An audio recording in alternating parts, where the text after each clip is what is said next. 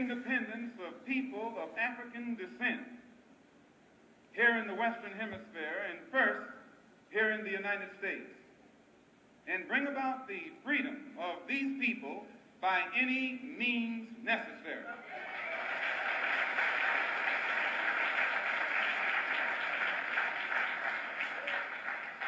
That's our motto. We want freedom by any means necessary. We want justice by any means necessary.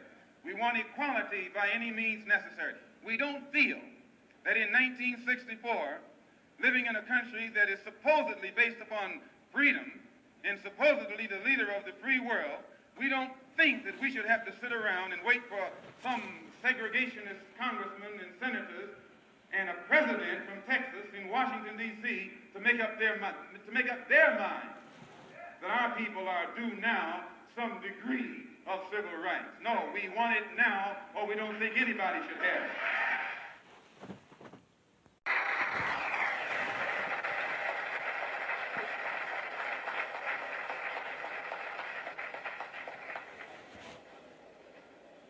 Assalamu alaikum. Mr. Moderator, our distinguished guests, brothers and sisters, our friends and our enemies.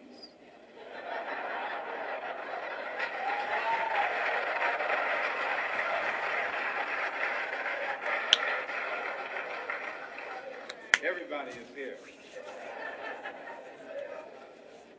As many of you know, last March, when it was announced that I was no longer in the Black Muslim movement, it was pointed out that it was my intention to work among the 22 million non-Muslim Afro-Americans and to try and form some type of organization or create a situation where the young people, our young people, the students and others, could study the problems of our people for a period of time and then come up with a new analysis and give us some new ideas and some new suggestions as to how to approach a problem that too many other people had been playing around with for too long. And that we would have some kind of meeting and determine at a later date whether to form a black nationalist party or a black nationalist army.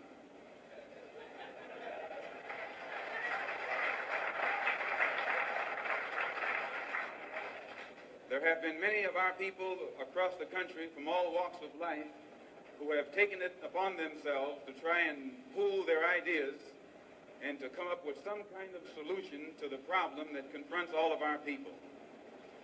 And tonight we are here to try and get an understanding of what it is they've come up with. Also, recently, when I was blessed to make a trip or a pilgrimage, a religious pilgrimage to the holy city of Mecca, where I met many people from all over the world, plus spent many weeks in Africa, trying to broaden my own scope and get more of an open mind to look at the problem as it actually is. One of the things that I realized, and I realized this even before going over there, was that our African brothers have gained their independence faster than you and I here in America have. They've also gained recognition and respect as human beings much faster than you and I. Just 10 years ago on the African continent, our people were colonized.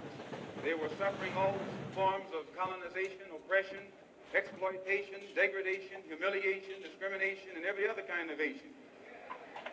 And in a short time, they have gained more independence, more recognition, more respect as human beings than you and I have. And you and I live in a country which is supposed to be the citadel of education, freedom, justice, democracy, and all of those other pretty sounding words. So it was our intention to try and find out what was our African brothers doing to get results so that you and I could study what they had done and perhaps gain from that study or benefit from their experiences. And my traveling over there was designed to help to find out how. One of the first things that the independent African nations did was to form an organization called the Organization of African Unity. The purpose of our organization of Afro-American Unity, which has the same aim and objective, to fight whoever gets in our way.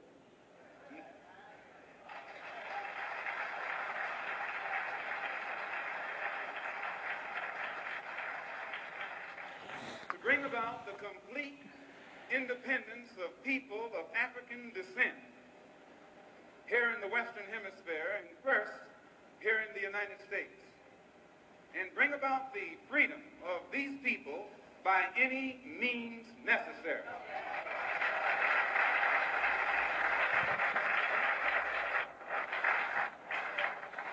That's our motto. The purpose of our organization is to start right here in Harlem, which has the largest concentration of people of African descent that exists anywhere on this earth. There are more Africans here in Harlem than exist in any city on the African continent, because that's what you and I are, Africans. The Charter of the United Nations, the Universal Declaration of Human Rights, the Constitution of the United States, and the Bill of Rights are the principles in which we believe, and that these documents, if put into practice, represent the essence of mankind's hopes and good intentions, desirous that all Afro-American people and organizations should henceforth unite so that the welfare and well-being of our people will be assured. We are resolved to reinforce the common bond of purpose between our people by submerging all of our differences and establishing non-sectarian constructive programs for human rights. We hereby present this charter. Number one, the establishment.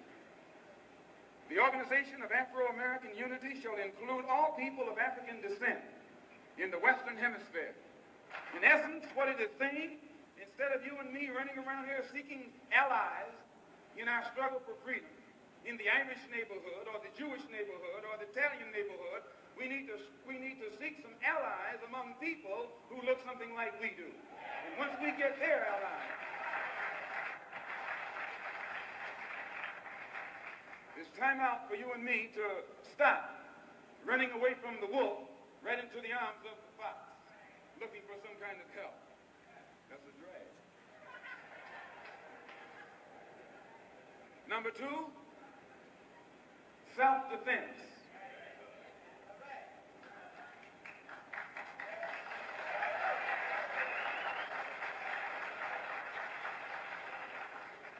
Since self-preservation is the first law of nature, we assert the Afro-Americans' right to self-defense. The Constitution of the United States of America clearly affirms the right of every American citizen to bear arms.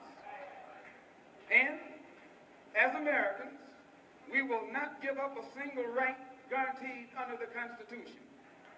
The history